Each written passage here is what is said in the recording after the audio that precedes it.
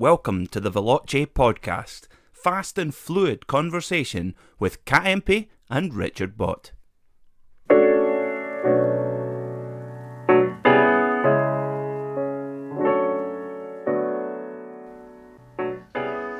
Okay, welcome back everybody. Episode 4 we're up to now. Unbelievable, 4 weeks we've been doing this. I know. Who'd have thought it'd last 4 weeks? I know, yeah, crikey, yeah. So, what have we been up to this week then? It's been a busy week. Yeah. Well, it seems to have been a busy week. Yeah, I mean, well, busy considering we're still in lockdown and, we're stuck, I suppose. No, it's been pretty good. We're trying to, I suppose, make the most of a difficult situation, aren't we? So we're trying to branch out with our business, Veloce Driving, and we've moved into racing simulators, haven't we? Which we've been doing for a while now, but we've had a bit of a campaign running, haven't we? Yeah, we've started marketing and getting that together, which has been great. And we've had so that's surprising actually. The interest and pick up on that quite quickly, so that's great news. Fingers crossed there. Away from that, it's mainly been Zoom meetings and stuff for the website, talking about marketing and talking to a couple of drivers. We've got to sort our tours and our events. Yeah, and we've got a junior driver, haven't we? That's hopefully. Well, it's still a little bit up in the air, but plan to kind of get. She's still in lockdown up in Scotland, isn't she? So so we'll have to kind of see, but try and get a bit of a programme together. So it feels like since the announcement from Boris, there's a bit of positivity and a bit more energy with everybody, really. So it's not like it normally would be for us, but it's definitely getting there least, isn't it? So, but that's probably it really so far for the week anyway. So what about well, the motorsport world's been pretty. It's all starting to ramp up. This is a good time of year, this, because you don't really know what's going to happen. A guy I used to do a lot of work for, a guy called Wayne Boyd, won the Asian Sports Car Championship last week. And then another friend of ours, Andrew Bentley, was going on about he then had to pay £1,700 to spend 10 days in Premier Inn on his way back. Well, that's the thing at the moment, isn't it? Is if you go, it doesn't matter who you are, racing driver or anything else. No. If you're abroad and come back, you have to quarantine, don't you? Yeah. So I guess you don't get any special exception just because of who you are. So I guess that's kind of one of those really. But I can imagine that's really strange actually, having to do that. But, absolutely. But that's like one championship that's already boxed off and it's not even March yet. Yeah, but hopefully it's going to get a bit easier with vaccinations now. I think eventually we'll all have like a little vaccination passport or something, won't we, to allow us to come in and out. I guess so. Sorry, I'm digressing. No, that's all right. Yeah. Well, I think one of the biggest things that happened this week, motorsport-wise, was Ferrari announced that they're coming back to frontline sports car racing. So obviously they've always been there in the GT classes. Yeah, I think this. Well, I think we mentioned this actually maybe on the last pod, but I think this is going to be a very special era coming up for sports car racing. Yes. We're getting a lot of manufacturers go back into it. I mean, Porsche, Audi, obviously Peugeot. Toyota, lots of names. But Ferrari, because of being such a big household name, one that's so heavily involved in Formula One, to come into the hypercar scene, with the top league as such of the sports car racing world, is a big deal and big investment as well. So it's great news for World Endurance Championship and for sports car racing in general. I do wonder what Formula One think of it, because I know Ferrari is hugely profitable company, but I think with the budget cap in F1, it's just released money for Ferrari to do other things. And it's the first time they've run in the top class since 1973. But of course, before that, sports cars were more important to Ferrari than Formula 1 was. Yeah. That was what Enzo liked. So I mean, it would be interesting, like you say, because of the budget cap. Maybe that's really the reason they've done it ultimately. Yeah. They decided not to build an IndyCar engine, haven't they? Yeah. So they've obviously decided we'll do this instead. And it's interesting they've gone hypercar rather than LMDH. Yeah. Because Porsche have gone LMDH so they can run in IMSA. But the thing for me is hypercar makes more sense, doesn't it, as a manufacturer? But I suppose that's the same as Ferrari. We probably need to explain. Their biggest market's the States, isn't it? Yeah, but we probably need to explain. Do you want to explain the difference? So hypercar is very similar to the rules that they are now, in that you design and build the car yourself. There are some bits and pieces that you have to have, like I think the hybrid system is a Williams system and things like that, but essentially it's your car. With the LMDH cars, you buy a chassis from somebody like Orica. You've got a couple of options, haven't you? A couple of options, and then you make it look like your car and stick your own engine in it. That's why I say that surely the manufacturer makes more. Well, I say that, I guess thinking about it, I think it makes more sense because it's your car, effectively. Well, that's what so Ferrari you're going to learn more from it. That will help, a big part of the whole journey is not just image, but what they learn to put in their road cars. Yeah. So, but that said, I suppose if you look at what Porsche have done, ultimately it's less investment that way around for Porsche, but they still get the image and everything else. So I guess, there's two ways of looking at it. Yes. Well, Ferrari didn't like the fact that they weren't building their own chassis in the LMDH, so that's why they wanted to do the hypercar one. But I think with Porsche, it's probably the draw is IMSA. Yeah, like you say, the States, and like I said, the investment will be less. Yeah. But they still get the same kind of credentials. They're not probably going to learn as much, are they, for their own road cars? No, but they'll get the right image and yeah. that kind of stuff out of it. So, and like you say, the image over there. Because if you go back to the sort of 80s and 90s, even before that, whatever sports cars Porsche built, they could run in the States and here, like not even up to 962s. But then that changed with the more recently. You couldn't run a 919 in IMSA. That was probably what their thinking is. But yeah, so that's in what 2023, isn't it? So yes. So yeah, a little time to wait yet, but exciting that has been announced. Another thing with Ferrari, I mean, for anybody that watches things like Formula 2 and the junior categories, is Callum Ilott. He's one of their juniors, isn't he? Yeah, Ferrari Junior, really, really good driver. I'm sort of eager to see him in Formula 1, but obviously there's very limited seats, politics, money, everything else involved. So he's going to be doing, I believe some of, not all, but the endurance cut rounds of the GT World Series Europe Championship in a 488. So it works Ferrari drive then. So perhaps he'll be in line for the hypercar. Yeah, I did wonder that myself, whether they're trying to get him ready a more comfortable endurance side to put in that way. I mean, honestly, I think in some respects you can have a better career going sports cars, but I understand totally that if you've done Formula 2 and been to the level he has, that Formula 1 is bound to be I mean, he only just missed the title, didn't he? But Mazepin turned up with his big bag of money and... That's the thing that upsets me, because I think he's a much better driver than Ilott, and he deserves it. I don't think Mazepin should be in Formula 1 personally. No, well, it's very political, and I think it certainly looked from the outside like they were trying to almost get out of that situation. Yes. But obviously couldn't. So couldn't. No, he's racing under a neutral flag. Is he? Because obviously Russia's banned from most things. Drugs scandal thing, so he has to race under a neutral flag. Yeah. I think, how many red flags do you need? Yeah. Anyway, there you go. But yeah, we probably we let's not get too controversial. But talking of controversial, yeah, I thought this was fascinating that you brought this up earlier on about Red Bull with their first run of their new car, the RB16. This is fascinating, really. Yeah, well, could be smoke and mirrors, but who knows? Yeah, well, we'll have to see, won't we? But yeah, so the RB16. So basically, they did their shakedown test at Bahrain, Red Bull, and Alex Albon was there, Perez was there, Max, and all the photographers and things couldn't get any pictures of the latest car whatsoever. So there was obviously some sort of contract deal. Because they're normally dead keen for everybody to see it, aren't they? McLaren and BBC there. So even though they had announced it, actually they only have pictures of the RB15, so the previous car, with Alex and Max and everybody else driving that. So there's obviously, I would say, some big things, whether it's Adrian Newey or something. Yeah, exactly. It's something that they really are all over again. Absolutely are precious about and don't want anybody else to find out too soon. Yes.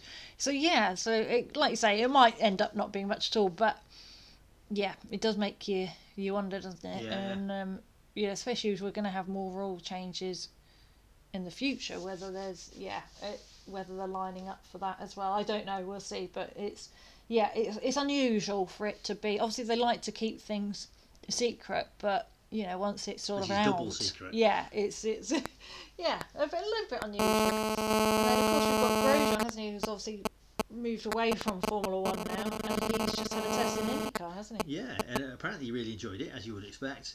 I think it read to me he got within a second of the quickest time, which I think was something like Hinchcliffe, fastest time, around Barber Motorsport Park, which is Porsche's home in America. Yeah. And he apparently his arms really hurt and his hands really hurt because there's no power steering and everything else. I guess so. After his shunt, how physically fit is he? I don't know. As well. He's used to power steering, isn't he? But he wasn't complaining. He was just normally he moans a lot, doesn't he? But he wasn't complaining. He was just he quite liked it. I think that feeling of physicality. Well, I always think IndyCar is the old school Formula 1, really. Yeah. In many respects, and anybody who hasn't watched it, don't just assume it's just ovals and they're just going round and round. Honestly, it's so he's doing 13 rounds and he's not doing any ovals. Yeah, and it's you get almost a different winner every week, and it's so close, and it's brilliant, absolutely brilliant. So it'd be great to see how he does, really, and I think those kind of spec formulas he's excelled at, Yeah, because GP2, that's it. Formula 2, and all those things. He's in Formula 3. He's always gone really, really well. Yeah. What was the thing he did? What the hell was that? What was that called? It was like a big single-seater one-make thing, and he dominated that as well. I can't think what it was called. Like Euro Formula or something like that it was called. Yeah. Well, didn't you say something about Pirelli? Was it Pirelli? Yeah, they had to alter their tyres because him and Lewis were pushing the tyres more than anybody else, which is interesting. Yeah, I think... I think he's a very good driver. I think he like all sports people. It's not just that bit, is it? It's a lot of it is the mental side of it, and I think he's potentially a bit too emotional, and doesn't always deal with the pressure that side. It'd be interesting to see how he is now. Suddenly after a big crash, sometimes that changes drivers a bit, doesn't it? In approaches and. He's obviously not put him off because he's gone off to do IndyCar, which is probably more dangerous. So, well, that's true, not oval. So, what about F2 then? So they've just had a big rule change or something, haven't they? I think if you're a driver, this would be your worst nightmare. But as a fan, I think it's brilliant. So what they've done is they've now gone to 3 races. So 2 on the Saturday, 1 on the Sunday. So what happens is you all go out and qualify on the Friday. Whoever's quickest has got pole for the Sunday race. Okay. Does that make sense? They also get an extra 4 points for putting it on pole. Right, okay. But what happens then, race number 1 on the Saturday, they start 10th. Yeah. So they reverse the top 10 from qualifying. Okay, yeah. Off they go. Race 2, the grid is then the reverse of the top 10 from race 1. Right, so proper old mix-up. Yeah. And then Sunday is the feature race. And I assume Sunday's where they get most points. Yes, I think they get more points for the Sunday. Yeah, because it's normally a longer race. So do you qualify 10th? Or do you qualify first? Or do you... No, I would say if you're going to get more points in the main race, if you're going to get points for putting it on pole and get more points for that, it's still going to be. And anyway, because the racing drivers, nobody's going to try and be 10th. No, they're not. No, but there's going to be strategy involved, and that will develop as the year goes on. Yeah, and they've got to learn it, haven't they? They've got to get used to what works, but. Yeah, and I like the fact there's a bit of a reset. So quite often with these like with touring cars, a good example. If you have a shunt in race 1, your weekend's finished. Where if you have a shunt in race 1 in this, okay, race 2 is not going to be great, but race 3 is a reset. Yeah, because you go from Friday's qualifying. Yeah, so, which is true. It's probably a little bit fairer from that point. Yeah, in that respect, it is. I suppose it's just. And the races will be brilliant if they're all mixed up. Well, they're brilliant anyway, aren't they? F2 and F3. Well, F3 have gone to 3 races as well. I don't think their format's changed. Right, but they've gone 3 races, so 2 on Saturday, 1 on Sunday. God, that's full on, isn't it? We're going to be busy on Saturdays, aren't we? Yeah. Well, no, we won't. We'll be sat on the sofa watching. But they will. Yeah. Cool. I'm looking forward to when all that gets going. That's going to be mega. Yeah, absolutely. So what about moving away from motorsport? Because I know we could talk about motorsport all day, but we'll probably bore people to tears. So what about road cars then, in the world of road cars? We need a lottery win this week for a couple of reasons really. The first one is your pick from a couple of pods ago of what car you'd own if you could have anything. It has come up for auction, which is Carroll Shelby's own Cobra. Yeah, so... Which is a hell of a thing. Read about this. So it's a monster. This car has been up for auction twice before. Wasn't the it? Same auction place as well. Yeah. Okay. So nobody's buying it. So no. Sorry, it's swapped hands in the past and been. Oh, I see. So it didn't meet its reserve. It's not like an eBay thing, right? Yeah. Sorry. Yeah. So this is. This has got to be in anybody's billionaire's collection, right? Well, it would be in mine. Carol Shelby's own Cobra. So, 1966 427 Super Snake. There was only 2 of these built because it's actually a race car, competition car, and he then decided to make it into a road car. Now, well, he decided it hadn't got enough poke by the looks of it. Well, yeah, this is what I've always loved. Well, I've always loved the car, the Cobra. My dad was always a fan. He had a replica, so that's probably the main reason. But the other thing I loved is that it's a 60s car, and this car is a 7-litre V8 twin supercharged. Yeah, so that's more all the time. You'd have to wait for it to boost up. Correct. Yeah, and it's over 800 brake horsepower. And this is a 60s car. That's what I absolutely love about it. So, yeah, so there were 2, but one was a PR car, and that got crashed. Strangely got crashed. And it ended up Who'd have thought? In the sea, apparently. So there's a big story behind that, but we won't go into that. So there's only one left. And obviously, because of its history, it's a very, very special car. So it'd be interesting to... There's already lots of guesses of what it will go for at auction. Priceless, I think that the last time it was sold in, what was it, something like 2007 and then 2015, and then it's up again. Yeah, I would think there'd be a big jump this time as well, just because the whole... But now he's not with us anymore. Absolutely. So I think it will be, well, I think the last time it sold, it was still something like 6 million back then. Oh, really? And it's going to be, I would have thought now quite a bit more than that now. So it's a very, very sexy car, and I'll be playing the Euros on Friday, and it probably still won't be enough to get that car. Yeah, well, no, I mean, but you'd have to have a Euros win. Yeah. The normal lottery, just there's no point. No, because it wouldn't touch the sides. Yeah, but yeah, so that's. I mean, I know that's not new cars, but it's still something exciting anyway, isn't it? Yeah. But away from that, we could talk about normal regular road cars, but that's not really our thing, is it? So you'll notice that we really talk about sports cars, supercars. Stuff we can't afford, really. Oh yeah, all the things we dream of. So McLaren have just released a. Yeah, well, this is an interesting hybrid, one, really, because they've had one car. Essentially, McLaren, since it came the MP412C and then whatever came out, it seems as though they've had one car. They all have the same engines and they all the same so this is a whole new platform, isn't it? This one. It is, yeah. So plug-in hybrid. So I think they knew it's on the cars. They had to do it at some point, right? So they've got rid of their 570S sports series, which is their kind of more roady focused car. I think it was meant to be the McLaren for everybody. A bit cheaper, all that. Of course, not everybody can still afford a McLaren, but I think that's what they were pitching it at. But a bit softer, I think, not quite as fierce as a 720 LT or whatever. Yeah, exactly. So I think they've knocked that on the head, and this will then replace it. Right. The McLaren, what's it called? The McLaren Artura. Artura, yeah. So it's a 3-litre twin turbo V6 plug-in hybrid. Which presumably is the same engine they've been using for a while. So but I think something like the carbon tub's even lighter, stronger, all the usual. It's evolved, of course. But yeah, I think that like the rest, they've got at some point take this plunge into hybrids or electric and go down that path, even if there is a U-turn at some point. And presumably it's got a bit of distance it'll do on its electrics, so you can get yourself out of London. I believe it's up to about 20 miles. Okay, so you'll get out of London then. It's not huge, but it's a hybrid, so it's not the end of the world, is it?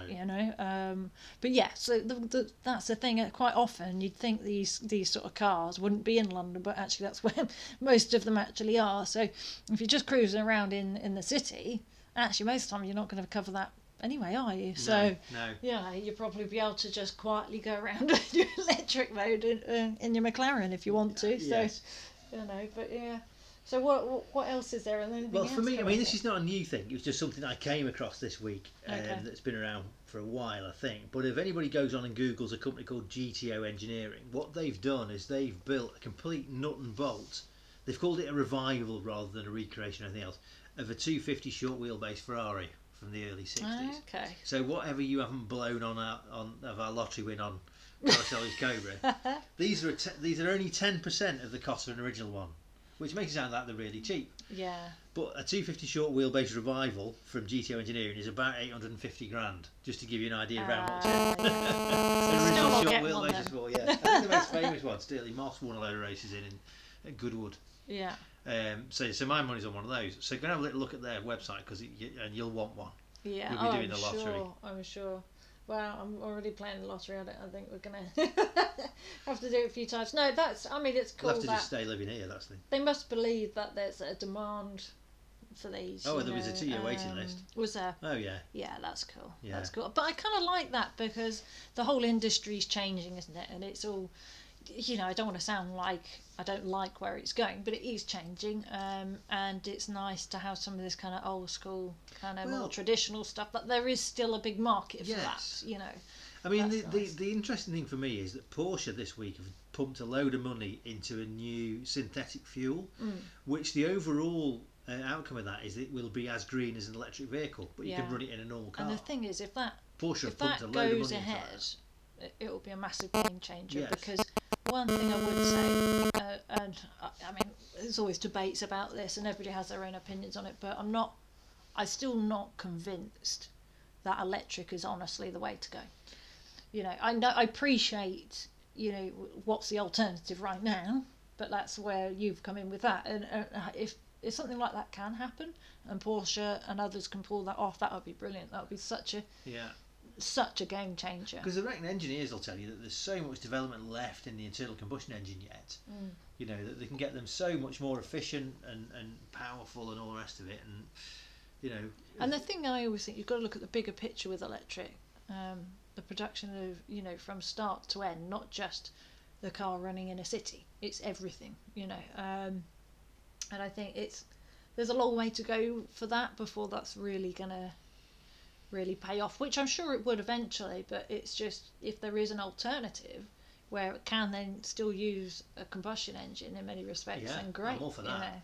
And then we can get our sound back. Yeah, exactly. Go back to noisy racing cars. Yeah, can have V8s again and things. That would be great. So so sort of moving on, we normally like to do a little chat about driving techniques and things, don't we? So we filmed another one of our little driving gems, haven't we? Yeah, so basically because of our backgrounds and coaching and things, there's a lot of people that talk about cars and driving and motorsport, but of course I guess there's less people that talk about how to drive them, isn't there, really? Yes, a lot of people tell you how good they are. Yeah, so we appreciate, and not that you have to be driving something really fancy, by the way, to use these techniques, but anything you drive, to be fair, it's a big part of enjoyment, whether it's road or track. Isn't it just being at one with the car and enjoying that, isn't it, really? Yes. So each week we're just trying to give you a little something that you can take away and potentially try. And like I said, it doesn't have to be on the track, it can be on the road. So this week we were actually covering trail braking, weren't we? We were. Most people have probably heard about, haven't they? But a lot of people aren't really sure what it is. No. So do you want to explain? Yeah, they were just look it up. Yeah. So trail braking is essentially the art of carrying some residual brake pressure into the first part of the corner. So it's overlapping braking and cornering. So a lot of people, when you first introduce this to them, they jump up in the air and say, well, I was always told not to brake in corners. Which is absolutely right. Yeah, and that's the thing. Because what you don't want to do is get halfway around the corner and hit the brakes. Absolutely. And it's something definitely I get sort of questioned on quite quickly as well. But when I was at so-and-so racing school, they said, to brake in a straight line and then immediately off the brake before the turn. Yeah, and that's because they don't want to shunt their Formula Ford. Yeah, absolutely. And it's not because they're trying to tell them anything wrong. They're just simplifying it further, which is fine, and there's nothing wrong with that. But at some point, we talk about overlapping techniques and stuff a lot, and at some point that has to happen to get the most out of a vehicle. Yes. Whether, and I don't mean just on track, but also comfortably, as in smoothly, and everything else on the road as well, isn't there? Well, if you think at the two areas, so to drive quickly on a circuit, you've got to understand how to harness and manipulate the forces at work to make the car go more quickly. To drive well on the road, you've got to understand the same forces and the same manipulation to create a nice, smooth, flowing drive. Mm-hmm. So the principles are identical. Absolutely. And trail braking's part of that. Yeah. So, so I'll let you carry on. Sorry, I jumped in a bit then. So the way to picture it, if you imagine you're approaching a corner, you're going in a straight line, you brake, all the weight of the car, or a lot of the weight of the car shifts towards the front end. So if you could weigh the car at that point, you'd find it was much heavier at the front than it was at the back, which means that your front tyres are being really pushed into the road, but your rears are light. That's why you're told not to brake in corners, because if you turn at that point, you'll probably find you'll get savage oversteer. Mm-hmm. But if you roll the brake off and start to peel the brake back so that the weight starts to recover a little bit, you get to a point where you've still got some brake on and the car's still slowing, but it's nicely balanced. You've got a little bit of extra grip at the front, more than you had if you were off the brake. And if you can try and time it so that you coincide that with the introduction of steering, you'll find the car turning into the corner much more effectively and much happier, and it's smoother because you're moving everything slowly. You never jump off the brake, you never do anything suddenly. You're peeling the brake off and introducing the steering slowly. You end up with a quicker on track and smoother on the road. And I get asked a lot, is this something that is just for this type of car because it's a front wheel drive or front engine or rear wheel drive or rear engine or whatever, but actually, even though you may change the percentage as such of how much you trail brake depending on the weight distribution and so on, overall physics of the weight pushing backwards, forwards, side to side is still the same. So trail braking applies with absolutely anything. Just how much would depend on the pace, the conditions, and so on. That's where your feel comes into it and your experience ultimately. But yeah, for anybody that wants to, and you don't have to be doing this at any speed whatsoever, but just initially practice once you've scrubbed the speed for the corner, just coming off the brakes more slowly to start with. As simple as that, really. Yeah, before you've got to the point of steering. Exactly, because it's a muscle memory thing and it takes time, and if you've never done it, you will find your foot will just want to suddenly release. So it's just, I normally try and just get people to start with that, and once they're a bit more comfortable, then trying to scrub the speed and then start to slowly release the brake a little bit and then continue to slowly release the brake fairly consistently as you're turning into the corner until you feel the car's nice and settled, really. But you can build up to that. But it can be I always think it's a game changer, really. You're really setting the car up for the bend, whether you're on road or track. So without that, I always feel like there's a big part missing for the rest of the corner, really. Yeah. So yeah, you can give that a go if you want to, in a safe way, obviously. Absolutely. Yeah. Yeah. No stories coming back in that somebody's in the hedge with it. Yeah, that's right. Biblical understeering went off. Yeah. So what about So more of that next week. Yeah. So what about at the weekend? Any racing on? Yeah, it's getting there slowly. So I don't know if it's the first round, but there's Aussie V8s out, isn't there? Oh yeah, Bathurst, isn't there? Yeah. So that's I absolutely love that. Greatest circuits in the world. Yeah. Well, I love the circuit and I love the V8s. The supercars. They're just awesome, aren't they? Yeah. Just awesome. Oh, brilliant. And that track, It's like a really, really clean version of touring car. Yeah. Isn't it? But they're much cooler cars. Yeah. It's the Rally Finland. Yeah, so second round of the World Rally Championship. So that will be interesting because I think Hyundai are desperate for a win, aren't they? Yes. There's something like 22 points behind now in the Manufacturers' Championship or something. Yeah, so, and obviously Elvin Evans will be wanting to try and. So yeah, I think get on over on. So that's this weekend. So yeah, some things are starting up, and also we've got Formula E, haven't we? Yeah, which. We're in Saudi Arabia, so presumably they've not got COVID there. Well, yeah, they'll all be having a fortnight in a Premier Inn when they come back, won't they? Yeah, well, we'll see. But yeah, so it's starting to kick off slowly. So next week we'll cover obviously what happened at the weekend, as well as hopefully some more exciting. News on the road cars and motorsport as well. But any questions or anything you'd like us to talk about, feel free to message or follow us on social media, and we'll get back to you. Absolutely, good stuff. Thank you for listening. We will see you next time.